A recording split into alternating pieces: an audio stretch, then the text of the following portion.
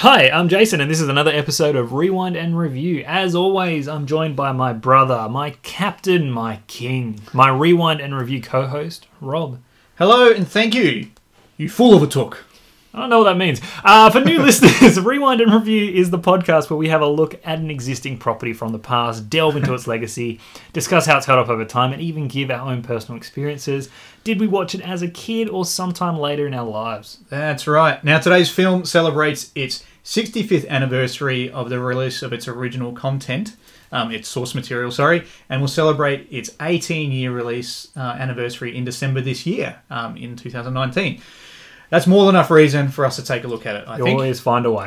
That's exactly right.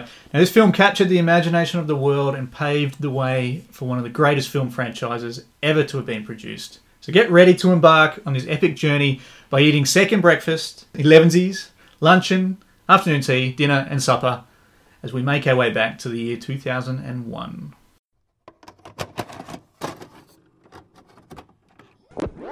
We have to go back!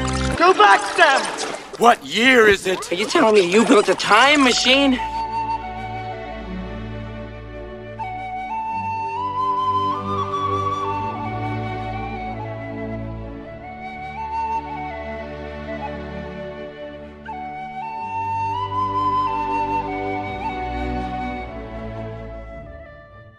(2001), the year when monsters came alive and ogres saved the day, when the boy wizard made his film debut, as well as the team who liked to drive furiously fast. All of these films kicked off successful franchises, some better than others, but perhaps none were as epic in scope as today's film, The Lord of the Rings, The Fellowship of the Ring. Spoiler warning, of course, if you have not yet checked out this movie. My God. It has been 18 years. Yeah, what have you been doing? Seriously? Even I've watched this. My lord. So, yes, my Lord of the Rings. Yes, right. Directed by Peter Jackson and based on the fantasy novel series by J.R.R. Tolkien, The Fellowship of the Ring is the epic fantasy film that defined a genre and introduced the world to Tolkien's Middle-earth to a scope that had never been undertaken before. It was the movie that the movie that was unfilmable. Isn't that what they used to say? That's right. Yeah. And he bloody filmed they 3 of did them it. at once. What a legend. Okay, so Fellowship is the first of 3 Lord of the Rings films and tells the story of a hobbit named Frodo Baggins, played by Elijah Wood, as he inherits the long-lost heirloom from his uncle Bilbo, played by Ian Holm. And it's the One Ring of Power, the most powerful weapon and the keeper of the soul of the evil Dark Lord Sauron, who is the Lord of the Rings. One ring to rule them all. Absolutely, Hey, that's yeah. the ring. If Sauron was to ever possess the ring once again, then a new Dark Age would take over the world. After discovering the true identity of the One Ring, Frodo is tasked by wizard companion and mentor Gandalf the Grey, played by Ian McKellen, to take the ring to the elven kingdom of Rivendell, so that the Lords of the Middle-earth can decide the best solution to the issue at hand. That's it. Frodo is accompanied by companions Merry, played by Dominic Monaghan, and Pippin, played by Billy Boyd, and trusted friend and gardener Samwise, played by Sean Austin, as well as the mysterious ranger named Strider, or Aragorn, played by Viggo Mortensen. And while this happens, Gandalf embarks on his own journey to consult with his superior wizard Saruman, who played by Christopher Lee, to figure out what the next course of action is. I do miss Christopher Lee. Yeah, Just got so do to I. throw that in there. So do I. As the hobbits journey to Rivendell, dodging and hiding from Black Riders, Ring Wraiths, basically dark servants of Sauron corrupted by other rings of power. Yeah. Also, this script says. It's true. It's all in there, I think. Gandalf is betrayed and captured by Saruman, but eventually escapes and reunites with the hobbits of Rivendell. Yeah. There at Rivendell, it's decided by Elf Lord Elrond, which is played by Hugo Weaving, and the rest of the Council of the Ring, so they call themselves, to attempt to return the ring to the volcano named Mount Doom, which is deep in the land of Mordor, and that's the only place the ring can be destroyed. To do this, a party is formed, like a quest party, or a fellowship, if you will, to escort the ring bearer, which is Frodo, who volunteers to do it. It's also comprised of other representatives from different races around Middle-earth. So you've got Boromir, who's a man, played by Sean Bean, Legolas, who's an elf, played by Orlando Bloom, and Gimli, who's a dwarf, played by John Rhys Davies, and then Aragorn and Gandalf join them as well. From there, the Fellowship journey through Middle-earth and encounter many dangers together before ultimately being forced apart to walk different paths by the conclusion of the film. So there we go. That's a rundown. There's That's what emotional happens. music, and you get all choked up about it. And I roll do. credits. Roll credits. Roll credits. All right, Jason. The credits go for 27 minutes. Do they really? They do. I haven't sat through them. 27 minutes. Did you know at the end of the extended version, there's a fan club that has the name in the credits? Oh, very cool. So if you watched that, that's what you were saying. Right. Are you in that fan club? No, I'm not. I wish I bloody was. I didn't catch it at the time. Jason, what's your personal experience? Tell me about your experience with this Let's movie. go all the way back to 2001. At least I think it was 2001. It might have been 2002. I don't know. The first time I watched this actually was at a drive-in. I went to... It was my friend's birthday. Right. We went to the drive-ins for her birthday. Shout out to Amy if she's a listener. Amy! She could be. Thanks for listening. Yeah, it was like a double. I can't remember what the first movie was because we had seen the second movie as well the following year. Yeah. It was either Spy Kids or Pluto Nash. It was one of them. I don't remember. Anyway, we watched the first movie and we were like, oh yeah, cool. You know, like watching it. And then when it came time for Lord of the Rings to start, we just messed around and goofed off because we were kids. Like, I was pretty young. I was 11, 12, whatever. I don't know. Yeah, I hear you. So, you know, we goofed around, didn't really pay attention. It was years. I mean, years until I watched Lord of the Rings properly again. The same thing happened the following year when the Two Towers came out. Watched the first bit and then let's like goofed off for the second. Anyway, so it wasn't until maybe 3-4 years ago that I actually sat down and I watched all 3 Lord of the Rings movies together. I don't think I marathoned it, but anyway, it was then. It was then when I was like, and these were the theatrical cuts as well that I'd watched. Was it just before The Hobbit, perhaps? Yeah, I think it was. Yeah, it was after. It was either the third Hobbit movie was coming out, or it had just come out. Yeah, and then we were going to do all of them. We didn't get all the way through the Hobbits, but that's another story for another day.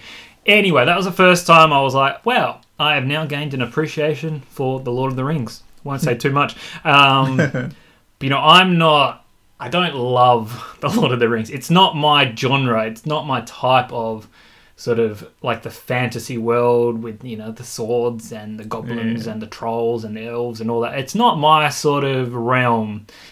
But I do have an appreciation for all of the things that this movie does and has accomplished, and the fandom. I have the utmost respect for the fandom, the massive following that these movies have. I of course rewatched this movie, or at least the Fellowship of the Ring, in preparation for this, and I found that my only copy that I had was the extended version. So I sat down and I watched the 3-hour and 40-minute version of this movie. But 27 minutes of credit, so, you know, got out of there early. That's pretty much it. So, yeah, it's probably more... This is more your movie, I think. Yeah, which is a good change. So, admittedly, I didn't watch this in theatres. I watched it first time on DVD. And at that point in my life, I wasn't actually a huge fan of fantasy at all.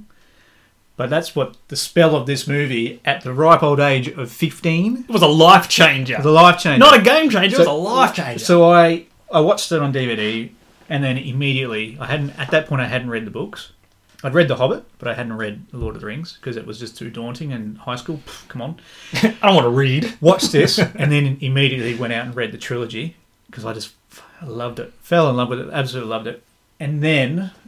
from that point was just in absolute anticipation for the next 2 movies as well.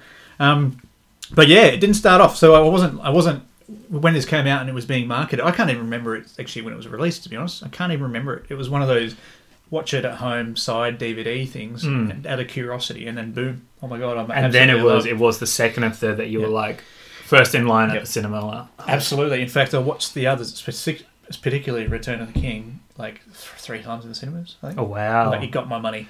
Like, I watched it with 3 different, like, just groups of people. It was amazing. Whoever wants to see it. Yeah, so I'm watching it again. But, so this, for me, is in my top 3. It may very well be 2 out of the top 3. It just depends on what my mood is like. Not once a year, but every couple of years it gets even if it's just a couple of clips couple Yeah. of favourite clips, I'd watch it. So, anyway, yeah, that's me. Shall we get into a bit of the legacy? You're a big fan. That's what we... Giant fan. Giant fan. Cool. This movie cost $93 million to make, and it made $871.5 million. It was the second highest grossing film in 2001. Harry Potter beat it. The first Harry Potter beat it, and that raked in $957.7 million. Two fantasies. Amazing. Yeah, I remember that was that was a year, wasn't it? That was and it was like choose Yeah. your fandom. Well, like I said, yeah, we also had Shrek. We also had Monsters Inc. We also had Fast and Furious. We also had whatever the other one was that I said earlier. Yeah. Oh, for Harry Potter. So all these new franchises and a lot of some of them fantasy, some of them so be it. So yeah, it made a bucket load of money, and it was also really, really well rated as well. So Rotten Tomatoes gives this a 91%, an average of 8.18 out of 10 out of 228 reviews. Metacritic 92 out of 100. Correct. With praising universal acclaim, and then CinemaScore give it, believe it or not, an A- grade. That is really is strange. weird. I expected not Just from to me, be but I expected A++. Yeah, an A++. So, but it's not a perfect movie. It's just very well received. That's all. It was nominated for 13 Academy Awards. That's got to be some sort of record. And it won. What did it win? 5. So cinematography, visual effects, makeup, original score, and I think original song. I'm not sure. Is there an original song? Yeah, Enya did it. Oh, the credits? Yeah. Very good. Yeah. Golden Globe Awards nominated for 4. Unfortunately, did not win any. Boo. They all went to Harry Potter, maybe? Gosh knows. Shrek. And BAFTAs, it was nominated for 12 and won 5, which included Best Film and Best Director. Source material. So it did come from a novel series. As we said off the top, the novel itself is experiencing or celebrating its 65th anniversary. 65. 65, released in July in 1954. So July 29th, specifically, I think it was. I didn't write that down, but awesome. Yep. The books, the series itself was 3 novels split into 6 volumes. So each book has got 2 volumes. And you can actually feel that in the pacing of this movie. Like the first book actually concludes at Rivendell when they're doing the Council of the Ring. And then they Like when they say Fellowship of the Ring? Basically that's the first volume. The second volume of this book is the journey. Well, there you go. Well, fun fact, my DVDs that I put in, it was on 2 freaking discs. Yeah. It's that long. I had to get up, change the disc. What kind of... That's just because the old DVD for the extended Yeah. edition can't fit the content. On Blu-ray, that would be just 1 disc, wouldn't it? Yeah. But that's where Yeah. it stopped. It was, this is the Fellowship of the Ring. Yeah. Continue the story on disc 2. Okay, I'll get up. So the series itself is considered one of the best-selling book series or books of all time, with over 150 million copies have been sold, and it's reprinted in 38 different languages, which is pretty impressive. It's the 3rd greatest selling book of all time, apparently. The first 2, I don't even know what they are. 50 Shades, mate. Because this is 50 Shades here, he's got them, absolutely. So because this is a film that is based on a book, naturally there are things that change in regards to the book. Yeah, different media translating. call for different things. You got to what works on screen. So there was mixed reactions from like literary scholars because they felt that the movie itself dumbed down the characters a little bit, or just dropped the tone right down of the I think depth. obviously you have an ensemble cast of characters. What you need to do is so you don't just get caught up in so many different characters. If you have to simplify them, and I think that's what they do. Take like Gimli for example. They do kind of like give him the humor and humorous scenes. Yes. The supporting hobbits, the other ones that aren't Sam and Frodo, they Merry do. and Pippin, They just make him sort of comic relief, sort of just like childlike banter between the two, and that's what you get. They do simplify them. They give them very core objectives and sort of personalities. Guys, you haven't read the books, have you? Oh hell no! No, yeah. So there is a lot more depth. And I imagine that would be the case. Yeah. Certain characters, Gandalf, Aragorn, Gimli, Frodo, and Arwen, for example, are very, very much different in the book compared to the movie. Just more, I think, simplified, perhaps. Frodo's actually meant to be much older. He's meant to be 50 years old. Wow. Now I know because Bilbo mentions that he's like 100 and something years old, isn't he? Was it? Or was it 1500 or something? 1121. 1121? Yeah. So 111. Yeah. And the hobbits do Something generally have like childlike qualities to them. But is Elijah Wood playing like? Because they refer to him as a kid, right? Like No. Well, the young master Frodo. yeah, like so. But is 50 young for a hobbit, or is he genuinely like in his teens, 20s? The ring prolonged Bilbo's life, right? That's what they say. So 111 is actually really meant to be old, and he looks better for his age than he is, but he does look old. Do you know what I mean? He doesn't look. He look more like he's in his 60s or something. Yeah, but no. So Elijah Wood was actually 18 when he filmed this. He does not look 50. so he is playing like a teenager type, a very youthful character. So that's what I mean by the changes. Yeah. Also, the timing is all off in regards to the pacing within the novel and the movie. For example, Frodo holds onto the ring in Bag End after Bilbo's left for 17 years. 17 years pass before Gandalf comes back and says... Oh, and it all literally happens in one night. And it seems to happen. It doesn't happen in one night because he goes away and researches and comes back. So it's like a week. In the movie, it still felt like the same night. It felt like it did. Gandalf just went off for 10 minutes and had to think about it. But if you look at the map and where he travels, he travels to the other side of the country kind of thing. So, but anyway. That was one thing I noticed. I was like, isn't it a bit convenient that Bilbo sort of went off and did his thing and then... Like literally, straight away, it was like, "Oh, now I've got this ring, and now all this shit's happening, and I've got to go on an adventure." Damn it! So the course of the movie, not the movie, the trilogy happens over the course of a year, right? But in the book, it happens. It's many years. It's many years, but at this very start point, there's 17 years gap. Just in that, wow. Yeah, just that. Arwen, Liv Tyler, who plays rescues Frodo by the river and all that. That's actually a male elf named Glorfindel. I do like the Liv Tyler elf. Elf, is she an elf? She-elf. She-elf. We'll call her a she-elf. Okay. And there was also specific elf. Elf is an elf. An elf is an elf. No, one of the dudes says she-elf. And he's living in a different time. One of the Hooded Black guys, they're Wraith guys. And then Tom Bombadil is a huge character in the books. You don't know who that is because he's not even mentioned in the novels, but he's one of the only people on the whole planet who isn't affected by the ring. He can pick it up and throw it around. Whoa, that's not like okay. And there's other scenes and stuff.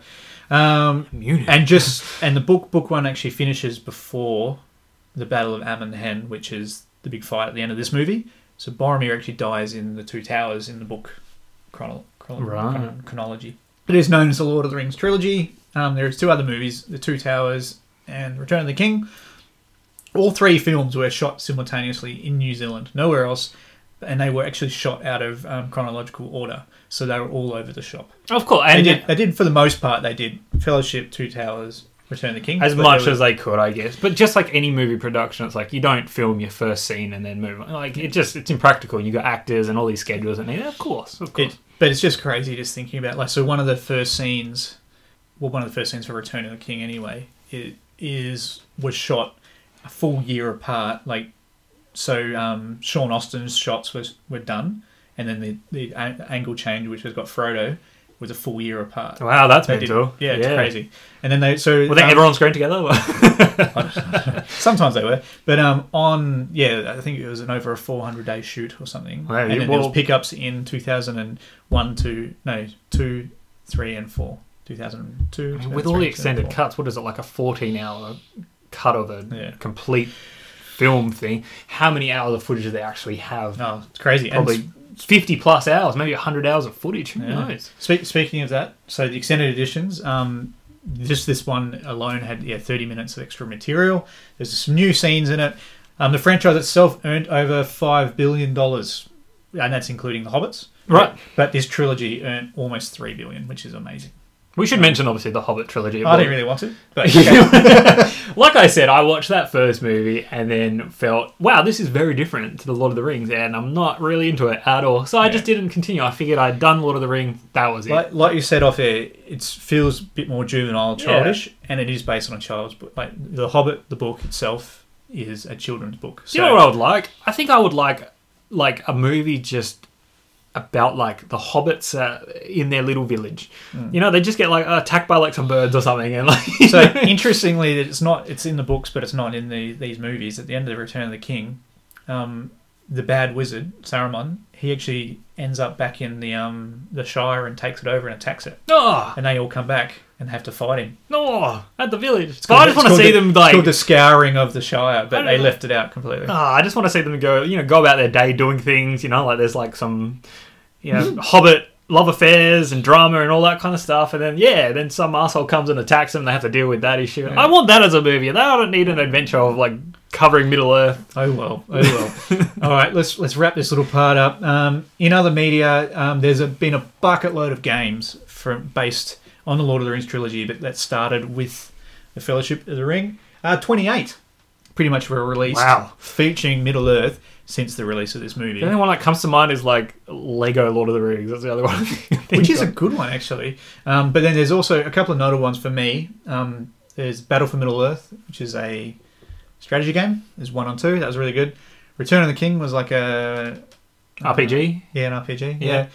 And then Shadow of the Mordor is an RPG, and I didn't play it. You sound very enthused about this game. It's just don't really have time to play them, but they were really good. I really enjoyed them. So, and the Lego one I played, that was good fun. Yeah, they're always good value. Those Lego I ones. played the Jurassic Park one. It's really really Oh, cool. very good value. I really enjoyed Very good value. This movie though, like, as a whole, like I mentioned, I can appreciate what this trilogy, Yeah. what Peter Jackson has brought to life with these movies. Yeah, It catapulted Peter Jackson into the stratosphere. top director status. Up there with the names such as Steven Spielberg, George Lucas. All of those. Like everyone knows who Peter Jackson is now. Absolutely. And before this, it was like he was doing like weird, crazy Like horror horror films things, yeah, in yeah. New Zealand. Have you seen Brain Dead? Disgusting movie. I recommend it. I haven't seen honestly. I haven't seen any of his back catalogue. Oh, he's a sick man. As far as I know, he has only done the Lord of the Rings. He may have done. Didn't he do King Kong? Yeah, he may have done King Kong. So I know I just don't really like. I his- enjoyed that. Actually, no, because he did The Lovely Bones, which was a really good thriller. Not thriller, like That was half a good movie. I That's liked it. Eh, Had was it Sarah C. I never know how to say names. Yeah, Shari's Sharuga Rowan. Irish, Yeah, that girl. Irish girl. So yeah, up until this point, the fantasy market wasn't really a thing. It had a couple of good ones, but this really kind of opened the world's eyes to it. I think, like just like you said with yourself, like you weren't interested in fantasy, you didn't really have a liking or an interest really, and then this movie came along and it was like, hang on a second, I want to learn everything about elves and goblins and are there even goblins in this movie? Should I stop saying goblins? there are goblins. I don't know, man. I'm just saying The ones in Moria are goblins. in Mario. What? Moria, I don't- Moria, I don't know what Moria, you're saying. Moria. The mines of Moria. Anyway, They were trolls. no, trolls are the big Oh, bastard of the thing. because I was like trolls in the dungeon. Different franchise. Thought you want to know. Okay. But of course, yeah, like it got people on board and you can see the explosion of the fandom. Like I said, like there are people who, your man on the street, if you were to ask them, what's your favourite franchise? Might have a 50% chance that they could say Lord of the Rings. Yeah. I don't think there is a better franchise in the fantasy genre. I don't think can't really think of one that beats it. So I mean, the closest, when you think of fantasy and big and successful, like epic. money-wise, like There isn't really Harry anything. Potter rivals it, I suppose, but but even that, like, yeah, okay, cool. All right. Game of Thrones, that's... Yeah, but it's not a franchise. Oh, it is, but it's like TV. All right. Okay. A couple of other things. The impact in regards to impact. This laid the foundations for the studio Weta Digital, which was based in New Zealand.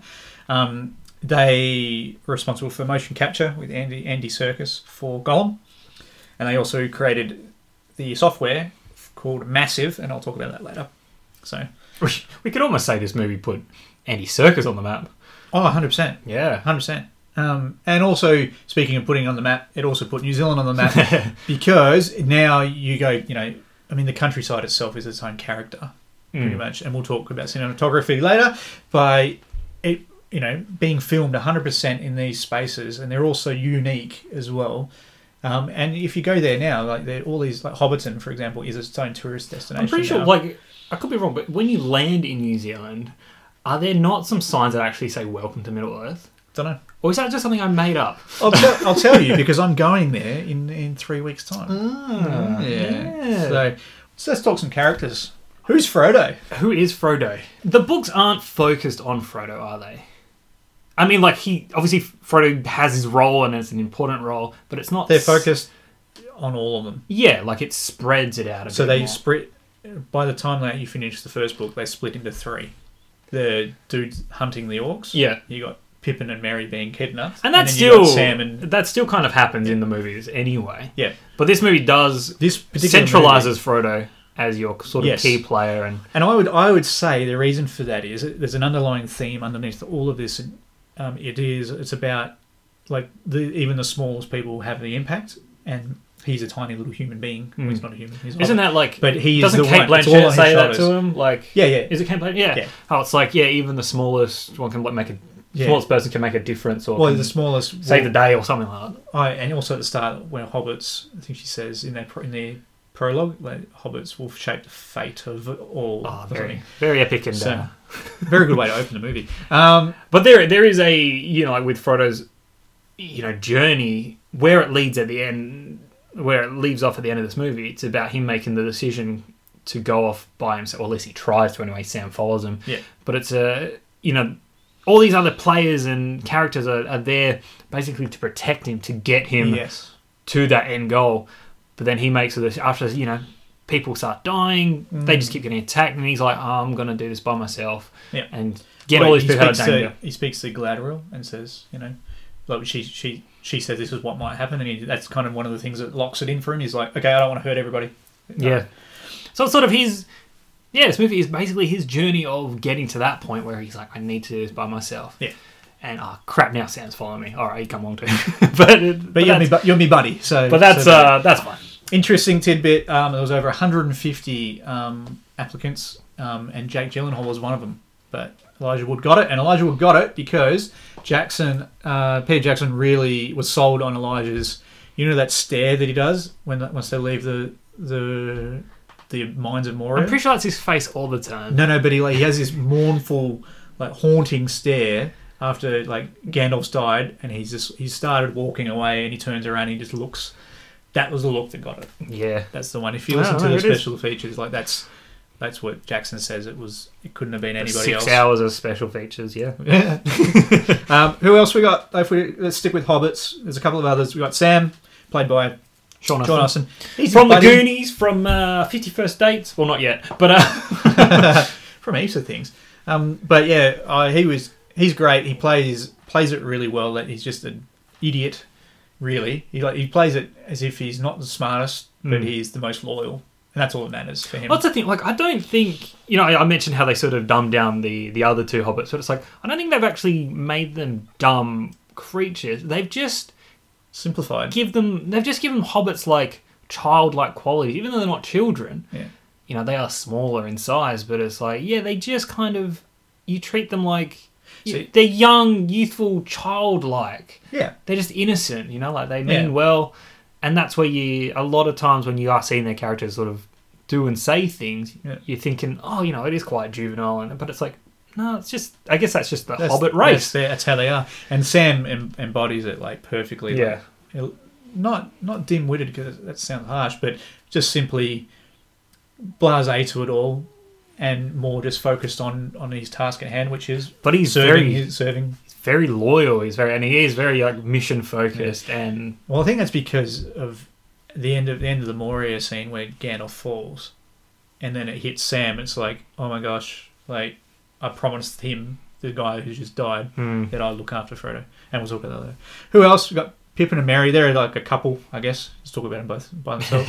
so Pippin, together. Billy Boyd, and we've got Mary, Dominic Monaghan. Monaghan, who will always be our Charlie from Lost. Yeah, I actually prefer him as Charlie than I do as Mary, but that's fine. They're just playful. Again, much like childlike characters. Just There for the humour. They evolve. I think they evolve the most out of all of the characters over the trilogy. just because they have to man up a bit. They have to. They do, and they end up by separating the two different, like, basically armies, I guess. But that's another. When we do the next movie, we'll talk about that. Oh shit! Are we? Yeah, absolutely, we are. If we ever get out of this one, I don't bloody think hell. I'm prepared for Interesting tidbit: Dominic Monaghan actually auditioned for Frodo, but he didn't get it. And the last Hobbit, if we're going to talk Hobbits, is Bilbo.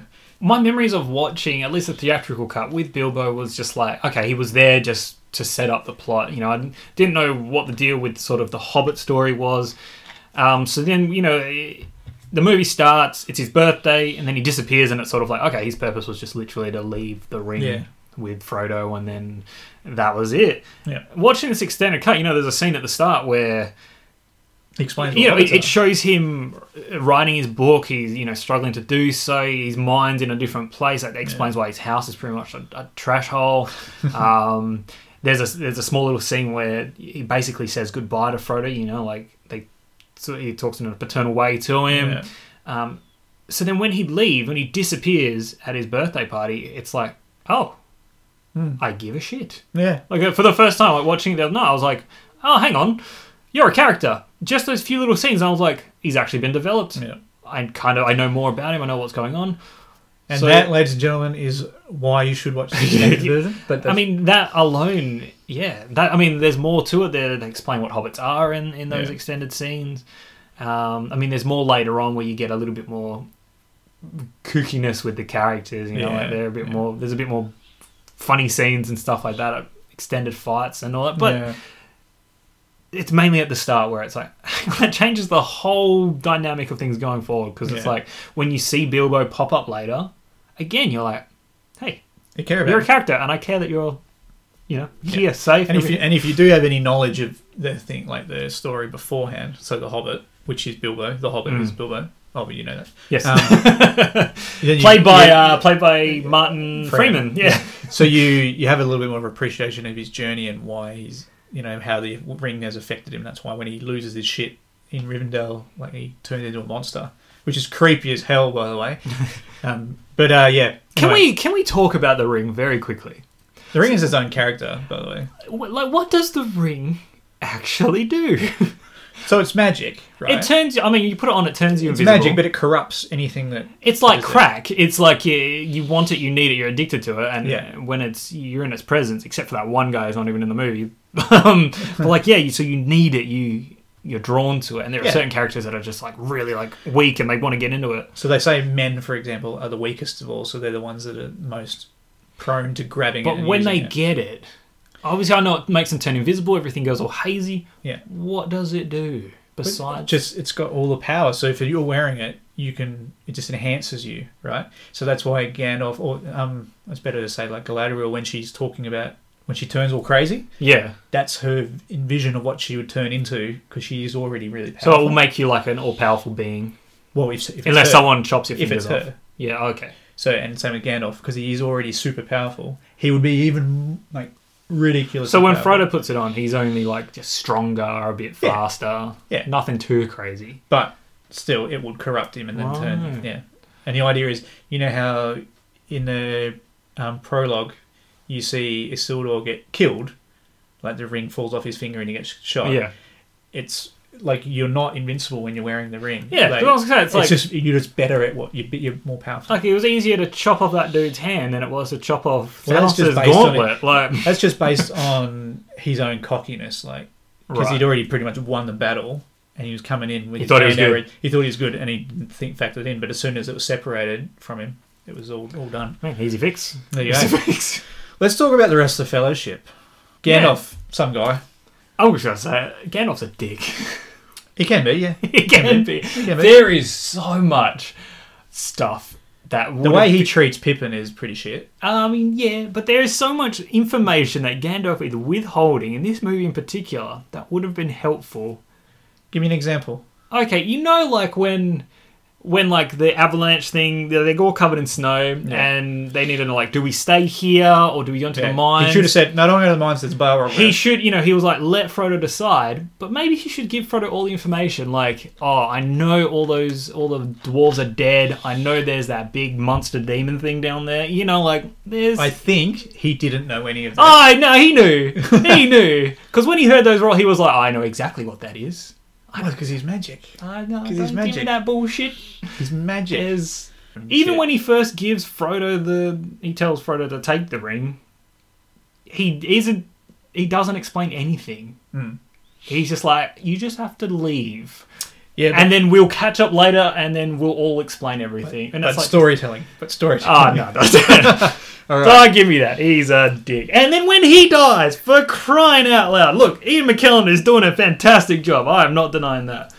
But he gets whipped by that demon thing after it falls, and then he's hanging on, and everyone's just looking at him, and he's just like, "Fly, you fools! Why is no one like, let me grab you, you fool?" Because he's hanging on the edge of a bridge that's half collapsed. No, I don't care. No, I don't care. It makes sense. It doesn't. It was supporting its own weight. It snaps in half. They can't run out there because it could very well. He should have just fallen straight away and screamed out what he needed to scream. I was like, they could grab him. But you know what happens next, though, don't you? He survives, doesn't he? He kills the thing that's fallen down. That's what he does. Because isn't that the opening scene of the second movie? Isn't he? Yeah. Yeah. You see a bit of it, yeah, and then it explains it later. But he sacrifices himself to kill the big bad guy.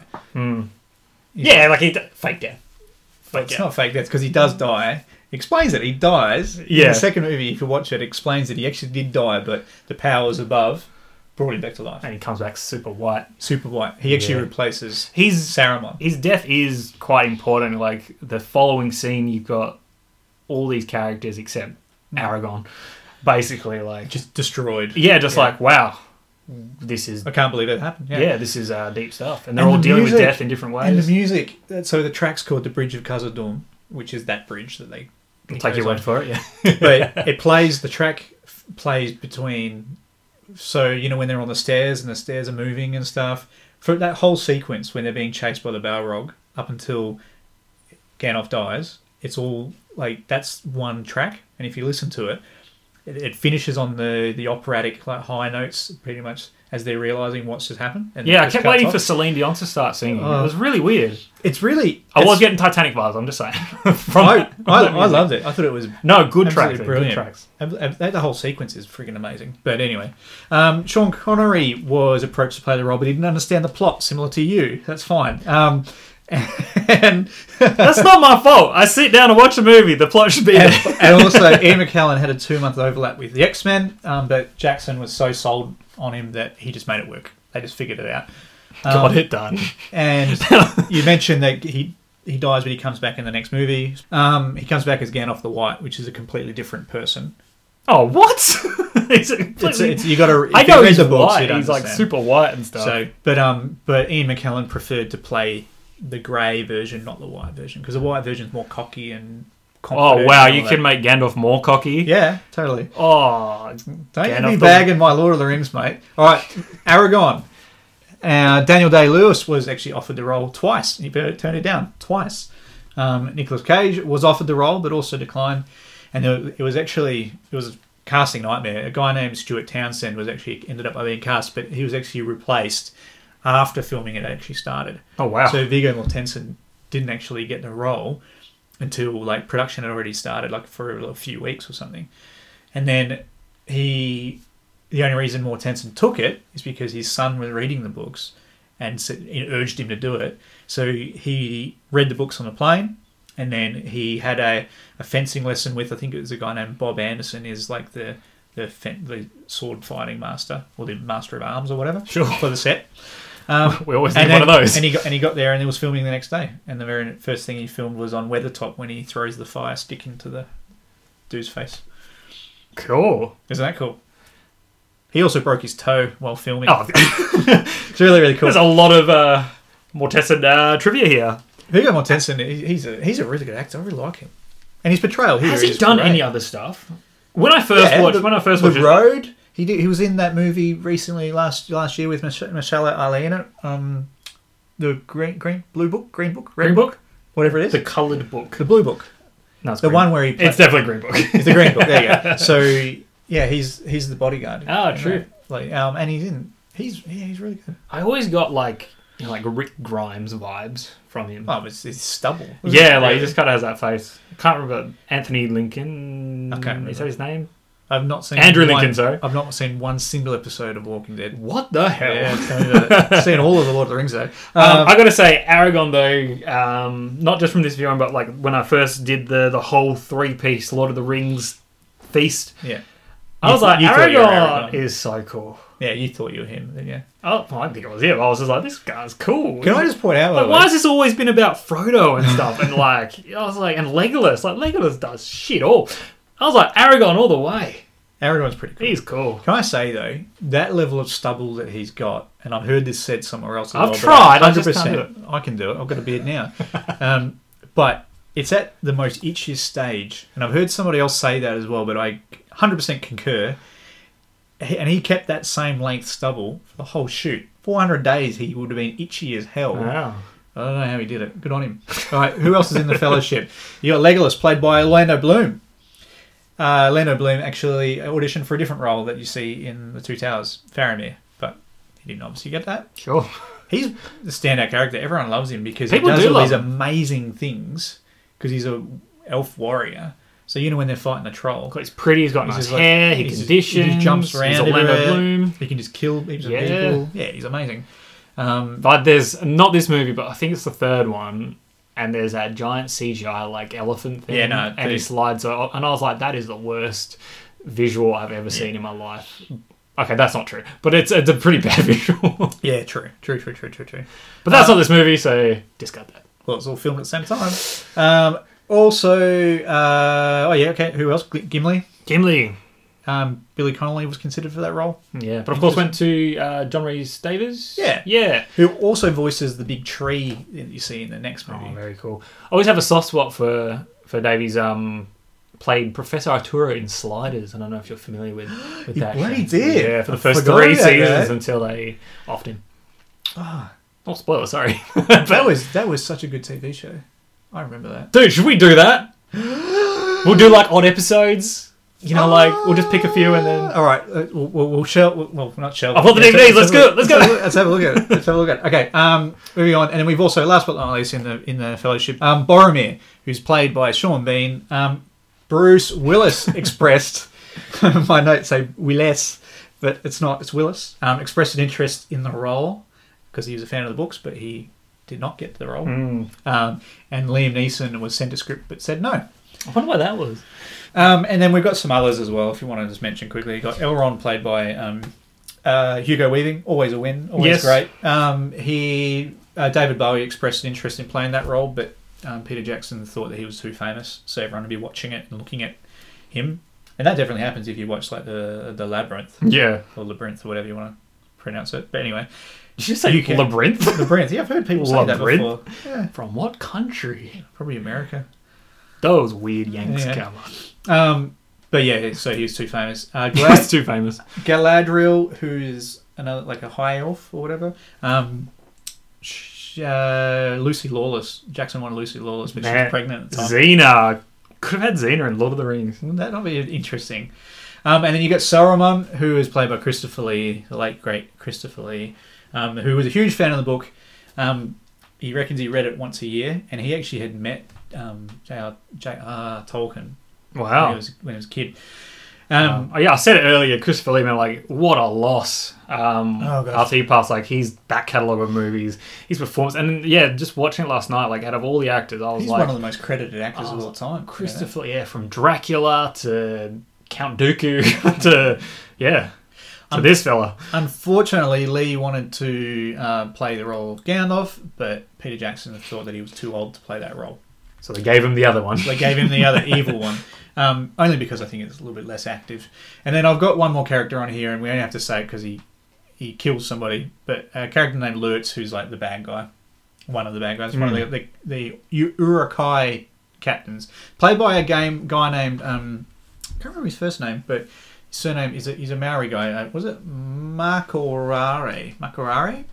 But anyway, the reason why I'm mentioning that is he's actually credited as playing the Witch King, or the head Nazgul in the Return of the King, and he's also another orc as well. So he got dressed up a lot.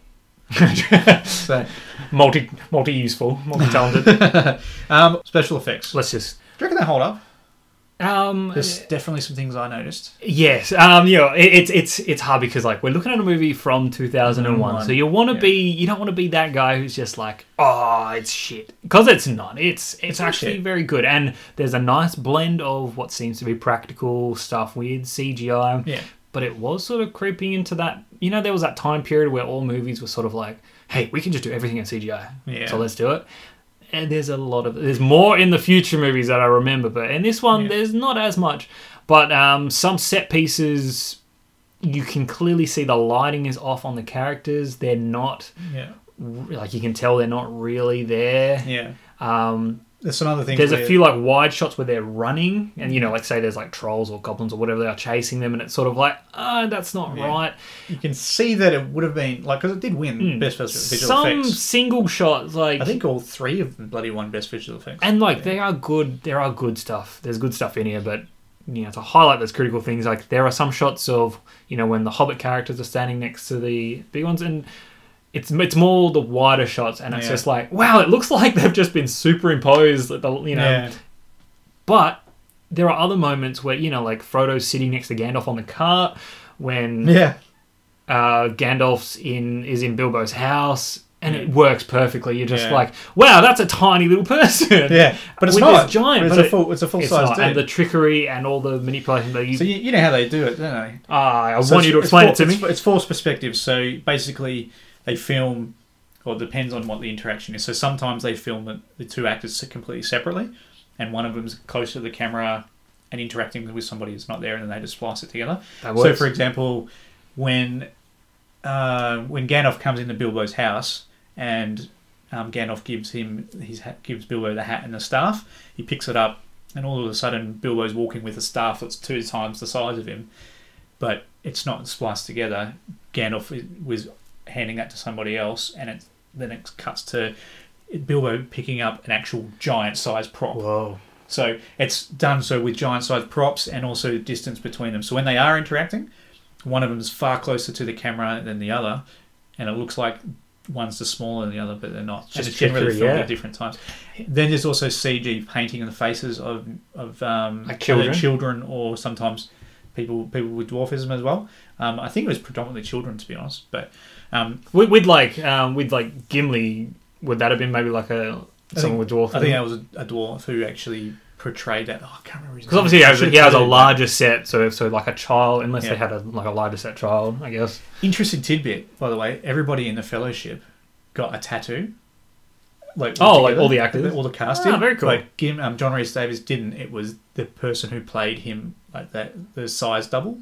Instead of but they all got Gimli, John Rhys Davies just didn't want one. Something like that. So, but they all got like the elfish word for like 9 or something. Cool, because in the 9 members of the Fellowship. Yeah, it's very interesting. But anyway, wait, here's a question though. Again, with like Bilbo's house, obviously because they're real sets. Those they houses. also built miniature sets for Bilbo, normal sets for. Because I was going to ask, I was like, and then they also did when Ian McKellen's in the house, he's like very tall. Yeah, and then it's miniature sets for Gandalf, giant sets for Bilbo. So and then normal size sets for general people walking around. Just general people. So, but very very interesting. We're gonna go see Hobbiton when we go over to New Zealand. Yeah, send me photos. I will. Hopefully it's still in good order. It's a money making machine. So anyway, another thing as well is, so you had the size differentials. You also had what they call massive software, which is never heard of before, but it's basically it's created by Weta Digital, and it's software that creates AI run armies that all have individually rendered people who are individual soldiers in an army. So previous to this, army scenes that were made in CG were one render of, so an artist would have to individually do individual people, but to manipulate the shot, you would have to, it's all one piece. It's all one.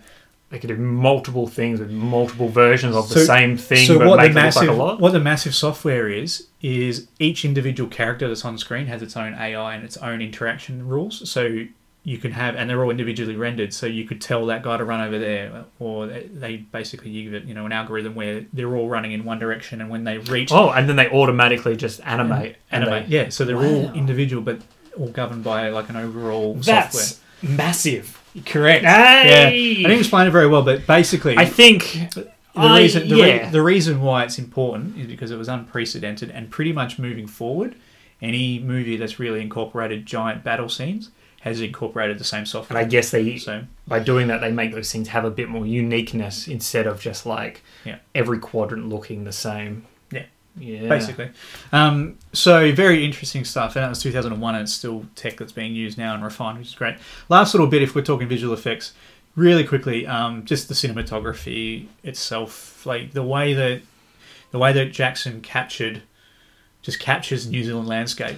And I mean, the way like they use it does play like a tourism ad. You know, like Yeah. it does make you go, ooh, wow, ooh, I want to go there. That's pretty. I definitely do. And like, you know, we looked at, And I am. we spoke about the budget, and you know, it's reasonably 93 million, was it? Like Yeah. reasonably low. Yeah. That's because your sets are pretty much already there for you. Yeah. You've got this wonderful scope that you can use. Yeah. So yeah, the cinematography should just be eating that up, and it does. And how often do they use the bloody helicopter camera? You know, like, and this was before drones and all of that stuff. I mean, so these- this was like a helicopter just circling them as they run through the countryside. I mean, these movies are essentially a big, like, it's about walking. It's about Yeah. walking It's a and journey. carrying and taking boat rides and stuff. So there's a lot of those shots to film. Yeah, definitely. Drones, helicopters, all that, big cranes. Yeah. And they do it all. They do as much as they can Oh, yeah. It's for those money shots. pretty. Oh, and it's And it's pretty. It gives you an amazing feeling of the scope of what they're doing as well. Like when you see from such a far distance these little people running along all this amazing scenery, and you've got And it's like, so what's in visually the it's stunning. distance? Nothing. and it's like And it's so like, ooh. naturally that's where they're running. No wonder to this nothing. takes, this is a 13-hour ordeal, 14-hour. Well, apparently, just between leaving Rivendell and getting to the mountains is like a 40-day journey. Like that's what he says. He goes, it's a 40-day run between here and there. It's like you don't see that. You see 2 minutes of it. But anyway, just saying. Look, this is a long movie. Like, it really... And you I gotta say, like, I feel it. When every hour I was like, wow, like 3 hours Yeah. to go, 2 hours to This go. is a long episode, mate. Yeah. What do you reckon? Is it time for an ad break? Yes. Let's take a breather. Yes. We will be right back. Put in the second disc to continue the story. Hi, I'm Luke, And I'm Jason. and we are the guys from That Film Stew. Do you like movie reviews and want to keep up to date with the latest in movie and TV news? Then That Film Stew is the podcast for you. Join us every 2 weeks for some good times, laughs, and firm opinions on the things we love. That's right. There's a new podcast released every 2 weeks on iTunes and SoundCloud. Follow us on Facebook, Twitter, and Instagram as That Film Stew Podcast. That Film Stew Podcast. Listen, comment, follow, share. Let's talk score. Did you like it? The music is good. It is good. It's very good. It's very nice. It creates Atmosphere. atmosphere. It goes with the setting. It has like the fantasy element. It plays exactly how it needs to. Emotive. It's all there. I find it pretty much the best soundtrack that I've ever listened to. I'm not gonna lie. Wow. It is my favourite of all time. The trilogy is though. So one interesting thing that Howard Shaw does with the score is each kind of not character, but you know how at the end of this movie they split off into three. They all have their own like Motifs and score. stuff, yeah. No, they all have their own score moving forward, and you can hear a little like so. There's a Hobbit score. So when they're in Hobbiton or in the Shire, that remains as a Hobbit thing. But then you also have a Rohan score, which is the next movie, and that Pippin and that have, and you also have the that's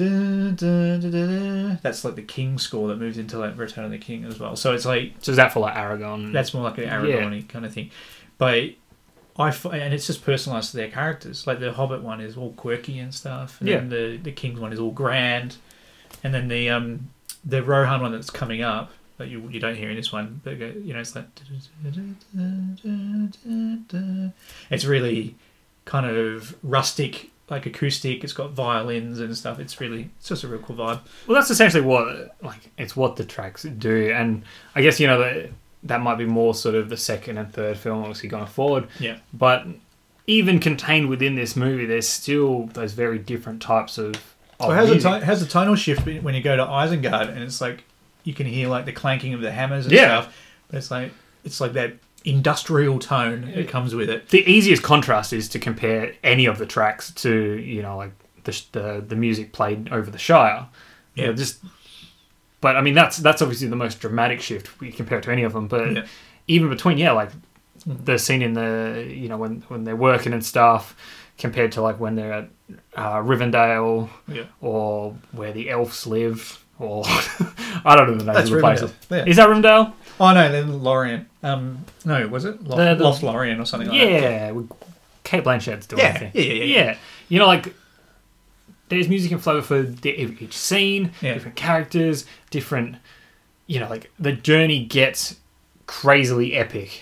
Yeah. You know, after the first hour of the movie. It's you not know? just them walking Yeah, around. like New we're Zealand. not in the It's like- Shire anymore. yeah. Like we're in this Yeah. immense like place where it's just crazy. So It's it like does that, get it's epic. like the male operatic voices in the mines because the dwarves are predominantly male, and then you've got in Lost Lorien, the elf place where Kate Blanchett lives. It's all like very high pitched female like operatic things because the whole area has a connotation of like a feminine feel to it. Even the men are little bit feminine as well, and just moves like just subconsciously. It just changes your tone. Like the tonal shift is all through the music, I think. With this score, you know, like sometimes I can take a score and I can drive around and listen to it in my car. Today I was, you know, doing some errands and I was like, look, let's put the Fellowship of the Ring soundtrack on. Let's see how I feel about listening to the tracks.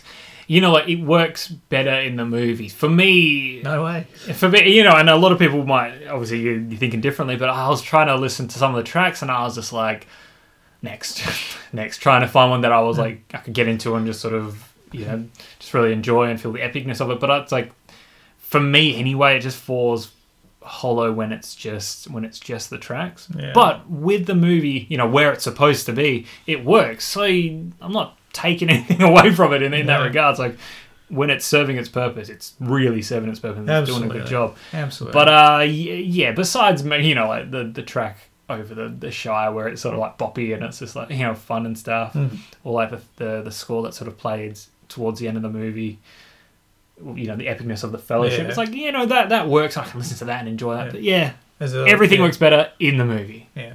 over the scenes. I think maybe Backhanded my compliment. connection. I think maybe my connection to them. So when I'm listening to it on Spotify, I'm imagining the scenes as I'm listening to Yeah. it. So I've got that connection. That might be it. All right, and there's also it's got to be worth if you're talking soundtrack and score. The Enya released 2 songs, but the song "May It Be." There's another one called Aniron or something like that, but it's an elfin term. But anyway, the song "May It Be" actually was nominated for the Golden Globe and Academy Award. So I misspoke before. It didn't win the Academy Award. It was nominated for the Academy Award. Oh, So this movie only won 4 Academy Awards. Only. Only. out of 12 or whatever it was. It wasn't its time. It was. But It wasn't its time. but Enya's song plays over the credits. And it's a lovely song. It's nice. Yeah, It's fine. nice. I don't really like. Yeah, cool. Good on you, Enya. Nice one. You know, like it wasn't all. For me, it wasn't all like sitting through. At that point, it was about 3 hours and maybe 20 minutes. To me, I'm not going to lie. I haven't listened to it for its whole. I haven't listened to Yeah, the whole well, song. I looked. I was like, the wow, only these credits song- are long. I checked the time, thing on the DVD player, and I was like, wow, there's another 27 minutes to go. And I was like, should I sit through, listen to the music? And you know, this song was playing, and I listened to it for about a minute, and then I was like, Okay, we're done now. yeah, we're done. Like, let's. only It time I wasn't would anything say- drawing me in. The only time I'd say in this trilogy where you should watch the credits is the credits of The Return of the King, because it has all of the characters with a hand-drawn sketch of their characters. Yeah. And it plays a different song, but it's a beautiful song. So you just watch it. Anyway, let's move on. Oh, we're coming to the end of it anyway. Let's talk about standout scenes. I've got a list of scenes here, just chronological. I'll just let you gush and do your thing, and I'll chime in when I've got a moment that I'm like. So oh, a couple of standouts for me in chronological order. is from minute So- 001 to I don't mind the prologue. No, the Battle of the Last Alliance. That's where you don't really see any big battle scenes. that's the opening scene, right? That's the opening scene. Yes, right. So that's where the elves are sitting there just waiting, and the orcs are running into them, and they shoot arrows past them, and then they chop them up and stuff. So that scene. Like in the other 2 movies, you see the epic battles, right? And you get to see like the massive, like software I was talking about, all happening. Whereas this movie you don't, because it's all real people running around, because they're not that big of armies. But this is the only example of it, and it's a really good way of opening the trilogy of saying this is what's coming. It's like this level is what you can expect. And this moving was forward. set. That scene's set. 2,000 years. Yeah, something like that. So yeah. that's set way before The Hobbit and all that. Correct. That's Yeah, absolutely. So it's set like, well, Kate Blanchett says it in her like prologue bit. It's like, you know, the ring disappeared, and it disappeared for like 2,500 years, and everyone forgot. So that battle happened, and then like Yeah. 1,000 years. Well, obviously the movie explains that it gets to the hands of Gollum, and then eventually Bilbo, which is the Hobbit movies, and then it this movie starts. But it's a really good. That scene is a really good way of tying in. Like, for example, the elves. Like, everyone knows that elves generally are like immortal. But you see Hugo Weaving there, and then later on in the movie you see him again, and he hasn't aged a single day, and it's been almost 3,000 years. That's true. But it's a good way. Which actually cool. It actually gives more weight to when Legolas, is after Gandalf dies, and Legolas is sort of dealing with what he's seen, because it's like, I imagine he hasn't had to deal with it. Yeah. Well, there's actually two scenes where that's exactly right. Two scenes where Legolas has to deal with the confrontation of death. It's when Gandalf dies and he's looking around at everybody on the ground, and he's like, I don't understand. Like, I just don't know how to deal with this. But then also when he's looking at Boromir dying, like, he's just completely out of his... He just doesn't know what to do. I mean, it's really beautiful. Moving through some standout scenes. You got the Shire. Hey, there's a dragon fireworks thing. That's good fun. That's cool. It is cool. Like I said, I want a movie set in the Hobbit Shire where they just go about their day, and then something happens and they have to deal with that in the Shire. It's great. It's a wholesome space. Like, the party's good fun. I just like it. Then you come to evading the Nazgul or the Black Riders. So that whole sequence, that was the first scene that was shot for the whole trilogy, was them as they jump over that tree root. And they're hiding under it. And they're hiding under it, and like those spiders coming out and all that stuff.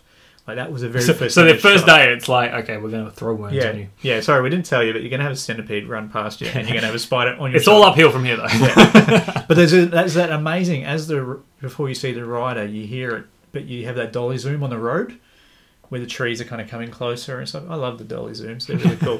But it just adds a tone to that scene where you're like, what's coming? Because you don't even know what's coming yet. Yeah. And then you see it, and it's just brilliant. And that whole sequence, it also showcases just New Zealand. It's like the nighttime scenes where you got the horse rider sitting on the, like, looking out over the... Just more of that tourism ad. Yeah, love it. Look, the wizard battle is fun. It's cool. It is fun. It's like old dudes zapping each other with sticks. Just going, yeah. And I was just waiting for Yoda to, like, show up and be like, Count Dooku! Defeat you, I will. But it is, it's interesting. The Council of the Ring I like because that's the most memed thing I've ever seen. is Boromir saying one does not go into both me and the wife like chuckle when that came on, just because it's like, because it is such a thing. The internet. But there's a beautiful thing in that scene where you get, so Gandalf cares so deeply for the hobbits, and you see that, in his interactions doing the fireworks and all that. Like, he cares so much about these little things, and he doesn't want Frodo to take the ring. He doesn't want him to take it to the volcano, Mount Doom. But he also doesn't know what to do with the rest of the council. He doesn't know what, like, there's no clear path of what to do with this bloody ring, because he can't pick it up. No one else can do it. So when Frodo says, I'm going to do it, you see this look on Gandalf's face, and it's like a mix of relief that there's somebody... We have a plan. But also pure regret that it's Frodo that's doing it. And it's like, no. Relief as well, like, he didn't have to make that decision to nominate Frodo and be like, you've got to do it. And I think it's great.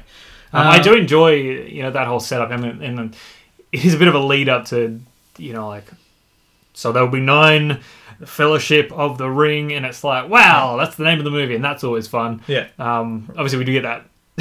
I had an intermission because I had to change this. But it's fun. It's like, whoa, like, there it is, and it's like, okay, now we're off to go. It's just a shame that the Fellowship does end at the end of this movie. They do go their separate ways, but it's epic. It's like, oh, here's our principal cast. They're all there, and the adventure begins. Like, it's pretty epic, and this movie is epic, and it goes out of its way to be epic.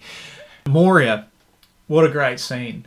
Like, from the moment that they're trying to figure out, like, the little humour when they're trying to figure out how to open the door, and Gandalf has got no idea what he's doing, and then one of them disturbs the waters and they figure it out, but as they're going through the door, this big giant octopus comes out of nowhere, and one of the things he says is evil is drawn to the ring, no matter what. And so that completely makes sense. Like, it's not pure coincidence that there's an octopus in the water. It's coming to them because it can sense the ring and it wants the ring. That's the whole purpose. So that's it. They're saying that octopus is evil then. Oh, it's a bad guy. It's not just doing it. Tell you what, if we're talking special effects, that's one thing that did stand up to the most part, is when that thing comes out of the water and the water flows off it and its mouth opens, that looks like bloody good. I think it looks great. The tentacles don't when they're cutting them. That doesn't look great. But that itself, like when you see like it's like a squid beak, I thought that looked Yeah, it looked brilliant. pretty decent, yeah. But anyway, they go move into Moria. It's a 4-day walk to the other side of the mountain, apparently. And apparently on day 3 is when it all goes down. I think it was day 3 for me when I got to the when the movie finished. So yeah, they see the what is it? The mine has been turned into a tomb because all the dwarves that used to live there have been killed by the goblins. Goblins attack them. There's a big fight with a troll. It's awesome. Troll in the dungeon. Yeah. The moment when Frodo gets stabbed, right, and then everyone's watching it, and then they all react, and so like the 2 little hobbit, Merry and Pippin, they jump on the back of the troll. They're like stabbing it in the neck. Like, they all work together as a team and take the thing down. And like, but there's one bit where troll falls forward, and then Pippin gets thrown off, and he just flies. And when he lands on his back, and he's just staring at the roof, but his eyes are open. It's like, but it's the look on his face is just like shock, and that it's all happened. And then they find out that Frodo's fine. It's all about protecting Frodo. Yeah. That's the thing. Then that scene moves on to the bridge, and then the Balrog's there, and the famous line, "You shall not pass." That's it. There's so many lines in this movie that I repeat all the time. Like Fool of a Took, I repeat a couple of times. I don't even know where is that? So that is Gandalf, isn't Pippin, it? yeah, but he says it because Pippin, they're reading the book saying, like, recounting what happened in the tomb or whatever. And then he knocks the stuff down. He knocks the thing down the well, and it just makes that racket. That's what he says. And brings all the goblins out. Yeah. And then Balrog fight. Gandalf falls. Well, there you go. Sad. And you know how I feel about that. Yeah. Well, I loved it, so whatever. Then the last standouts is the Battle of Amenhen. That's the fight at the end where the breaking of the Fellowship happens, where they all kind of disappear and break into their own little three groups. But Boromir dies. He gets shot by arrows. His arrow gone. Is Aragorn? No, he's not. His name's Boromir. But Aragorn's there. Yeah. Look, by the way, I can tell that I'm the only one gushing about this. but anyway, respect the damn. But one of the standout things though here is so Boromir tries to take the ring from Frodo, and it's a moment where of weakness for him as a man trying to steal the ring, so much that he would forsake his own friendship that he's built over like 40 days or something. Like crack, man. It's like crack. It's like crack. But then he falls over, trips over once Frodo puts the ring on and runs away, and then it snaps out of it, and then all of a sudden it's pure regret. And then the only thing that he can do is to fight to the death to try to bring back his own honour. Basically, redeem himself. Yeah, which he does. And there's a beautiful moment when he is shot by arrows, and he keeps on fighting. He keeps on going until Aragorn kind of saves him, but then he dies, and then he says, pretty much he accepts him as his king as well. And it's a really nice moment. Sean Bean looks up and he goes, "You are Aragorn. I am Aragorn." And then they, like we said, they split into their own from that point, and that's where the next movies come. Well, that's where it all gets. It's again like going back to Frodo. That's his moment where he says, well, he doesn't actually say, he just does it. What's sort of happening. He's kind of made that decision. I've got to go and do this by myself. And you got Sam being like, "I'm not leaving you, Mr. Frodo." And he jumps into the water, and it's like he can't swim. He's drowning. It's all very sad. There's the music, and Frodo says, "Go back, Sam," which is a part of our little intro. Yeah. Go back, Sam. That's it. Now we've finally done it. Yeah, absolutely. Couple other standout things with that as well. That scene where he pulls him out of the water, and then Sam says, "Look, I made a promise. I don't you leave him, Samwise Gamgee." That's it. Yeah. And it's such a beautiful moment because you've forgotten he says it so casually earlier in the movie. That's what Gandalf told him, and now that Gandalf's dead, he feels compelled to live up to the honour that he had, and his promise that he made, even though he pronounces promise plums. But anyway, and the other thing, Sam, oh my god, so there's just a million. I could gush all day. Do you have a favourite scene out of everything in this movie? So in Moria, where Gandalf is sitting there talking to Frodo about Gollum, and he says it was pity that stayed his hand, and the pity of Bilbo and all of that. But he also, there's a scene where he says, he goes, "I wish the ring never came to me," and he turns around and Gandalf goes, "So So do most. There's such times, but you just have to do what you can with the time you've got, kind of thing. But it's a beautiful message, and that's the thing that convinces Frodo at the end, where he's thinking about that conversation. He goes, "Okay, I'm on my way. You just got to do what you can with what you got and go for it." It's just a beautiful scene. I love it. Was there any standout scenes that you really enjoyed? There are moments, but a lot of it. Like once they leave Rivendell, a lot of it just feels samey. Yeah. But the moments that I like the most are when it's character focused, when it's not about the journey and the mission, when it's just about them doing things. Like when the hobbits are talking about second breakfast and supper and all that. Does he know what it is? Like when Gandalf's trying to work out what the riddle thing is. To say they've got to say friend in Elvish. Like that whole when and Pippin again. I think it's Pippin, and he's like you're not doing it right, or it's not going to work, or something. And it's just like you're not helping. Those moments. Yeah, just when characters are just doing things and, there's a bit of banter and there's a bit of comedy. That's, I think, the human side. What do you reckon about the last battle? The battle when they're, there's just the rolling battle as they're coming down the hill and they're all kind of fighting as they're going. Did you not enjoy that? Oh, I enjoyed it, and I enjoyed the fights and all that, I thought it was brilliant. And I think compared to the fights that you get later on, where it's like the full-on, war. Yeah. It's like, it is a lot smaller. Yeah. It's more intimate, and you're still with these characters. So you get more, and I guess that's where I'm coming from. It's like the characters, and it's like you do care about them, even though they are sort of lessering the Gimli character. Yeah. They're sort of not giving much to Legolas at this point, unless aspects to it. Like that, that scene where he's sort of processing what death is and why people are reacting to that. Like, unless you know that the elves don't age and he doesn't understand what death is really, you just see him being confused, and you just be like, okay, I don't know what that means. So he's confused. So having a bit more of an understanding of what's actually going on, it helps with those characters, and that's what's important. I love it. I love your take on it. All right, well, ladies and gentlemen, it is time for our quiz break. We'll come to that point in the podcast. And I'm so and I'm quizzing Jason. Jason, you're going to do it right. You're going to do it fine. So what we do is 10 questions, 60 seconds. Yeah, that's what we do. All right, how we doing? You ready? Yeah. All right, let's begin now. Question 1. Can you remember the name of the pub that they go to in Bree? Is it like Dead Pony or something? It's Pony something. Silent Pony. No, Sleeping close. Pony. Half point. Question 2. Which forest does Legolas come from? They say it 3 times. Viridian Forest. I don't know. Incorrect. What's the name of Frodo's sword? Should know this. Hobbit sword. No, it's not. A sharp sword. Easy one. How many rings were given to the elves? Wasn't there 9? 7? No, not for the elves. 7 Chaos Emeralds, Dragon Balls, 9 rings, 8 rings, 12 rings. How many rings were given to the dwarves? You've already said this one. 9? No. 3. 7. 7. Yes. Come on. And how many rings were given to the men? 3. No. 4. They're the dudes in the black robes. 7. 9. 9. Oh, come on. What's Sam's pony's name? Sam's pony. Dead Pony. No. Mr. Pony. What does Boromir wear on his belt? Oh, there you go. You're useless, mate. I'm going to ask you these. So these are freaking easy. I made them up. They're so easy. Oh, I love it. All right, you're useless because you didn't even get 1. Yeah. Oi, I got half. You got half a point. Okay, so the name... Let me go through the fact that I got Pony is good. Question 1. What's the name of the pub? It's called the Prancing Pony. Yeah, it's Dancing, Sleeping Pony, whatever Close. I said.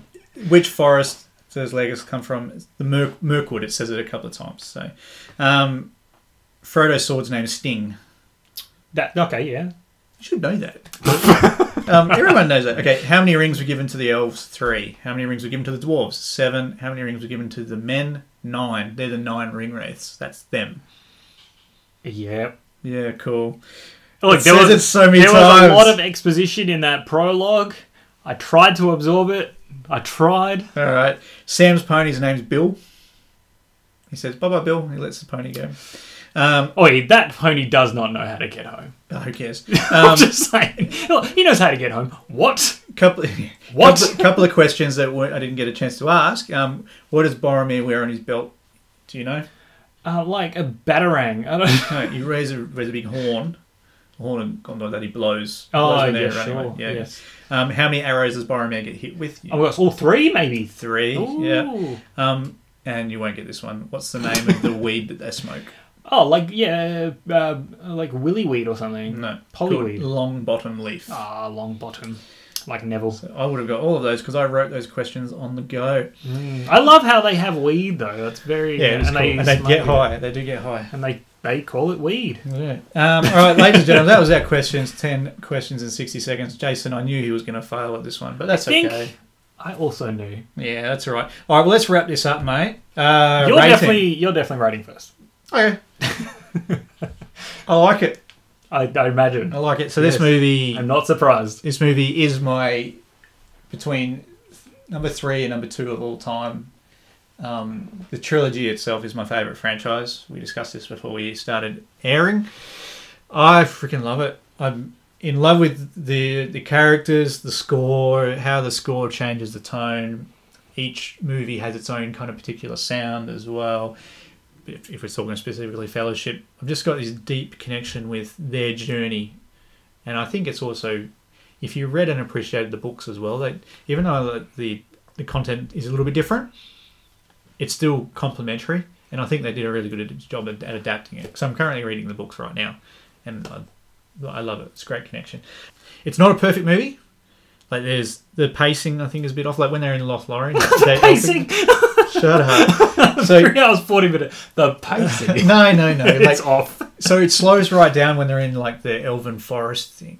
And I don't like really what goes on there. It's probably my least favourite part of the movie. It's I not get there's really important like- scenes, but that could have been streamlined. Yeah, A lot of those So, I don't really, moments. so it's not like a perfect movie. And special effects wise, like there's things it could definitely do with a remaster, like their smoke effects and like all that kind of stuff. You can tell so much stuff. It still looks pretty awesome though. So for me, even though it's in my highest like top tier of my movies of all time, it doesn't have to rate a 5. So it's probably I'd say like it's a 4.5. So you're saying 4.5 critically sort of thing, Yeah, but for your enjoyment and pure pleasure, I and would love, never not. it's top marks all the way. Yeah, totally. Absolutely. But I can see it definitely hasn't aged as well as some other movies. In terms of the trilogy, the 3 movies, where does this stand with the other 2? This is Obviously, I know you're this not too fond of the Hobbit movies. This comes. Oh, forget the Hobbit movies, but out of the trilogy, this is probably 1. Oh no, I can't because they're different movies. They're different. Fair enough. They're different movies. Fair enough. But yeah, I think this one is the more solid, tight movie. well, this has got a lot more character development. And The stuff in it. themes are more clear and focused and all Yeah. that. So this is probably the best out of all of Yeah, them. look, like I said from the start, I can appreciate and admire and acknowledge all of the things that these movies have done and what this one has done, and Peter Jackson and all that, Yeah. the cast and the effects and the fandom. Like you guys are all top blokes. No, like it is wonderful. I can definitely appreciate the craft and the art that went into this movie. There's no question. This is a very well made movie. Yeah. Not perfect. The flaws are minor. Yeah. Like they're minor. But I mean, to be honest, it is a long ass movie. And not even just like the extended cut is only 30 minutes longer. It's still Do you know the extended cut for Two Towers is 44 minutes longer? Jesus Christ. Like the theatrical cut is only 3 hours and 10 or something like that. Like that's still a long movie. Yeah. And that's that's it. It's a long movie. I know it's epic and it's grand, but it's like it's epic and it's grand for the sake of it.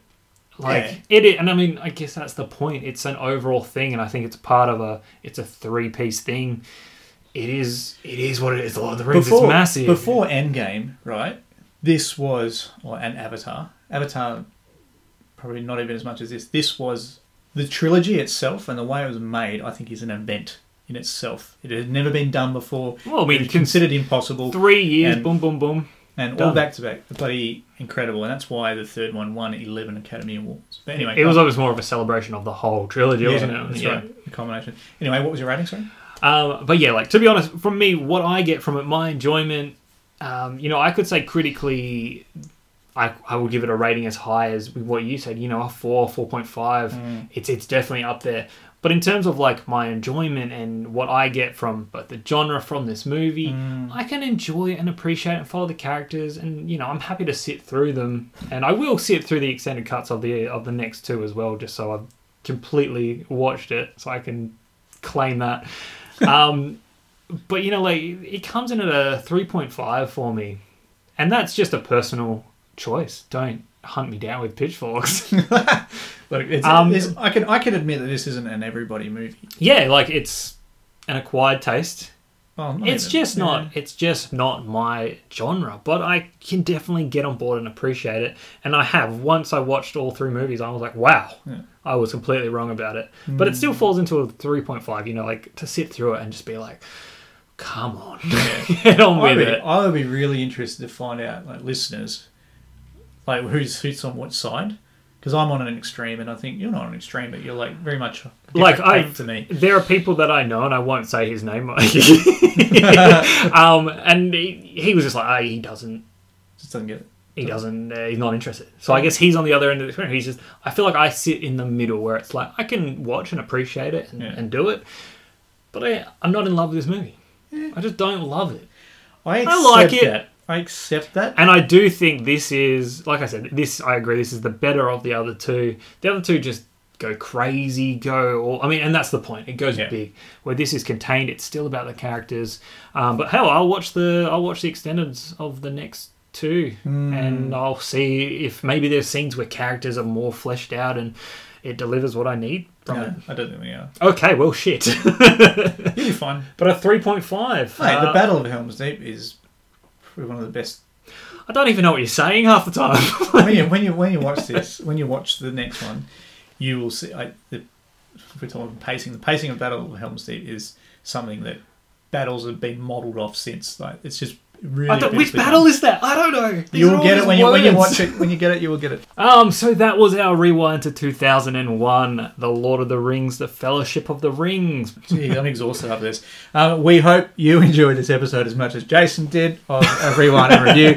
As always, we'll remind you that any feedback, either positive or negative, or any rewind requests, we've had a couple, can be sent to us via email at thatfilmstewpodcast@gmail.com. You're exhausted, really. Or you can reach out to us on either that Film Stew or Rewind and Reviews Facebook pages. Whilst you're there, like and follow. We'd appreciate that. Share as much as you can. Follow, follow.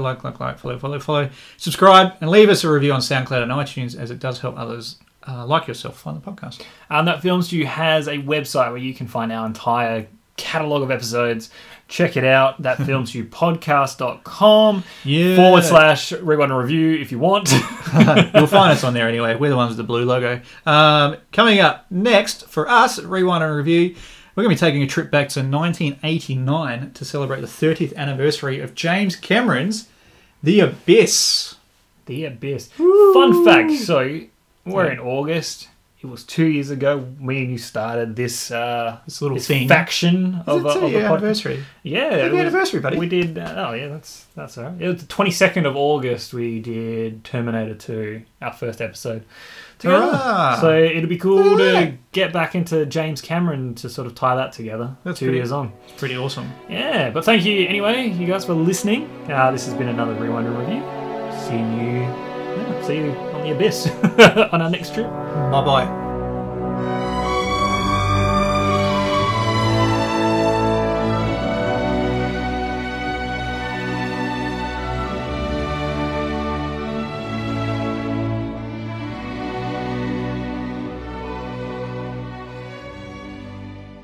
Please rewind this cassette before returning it to your video library.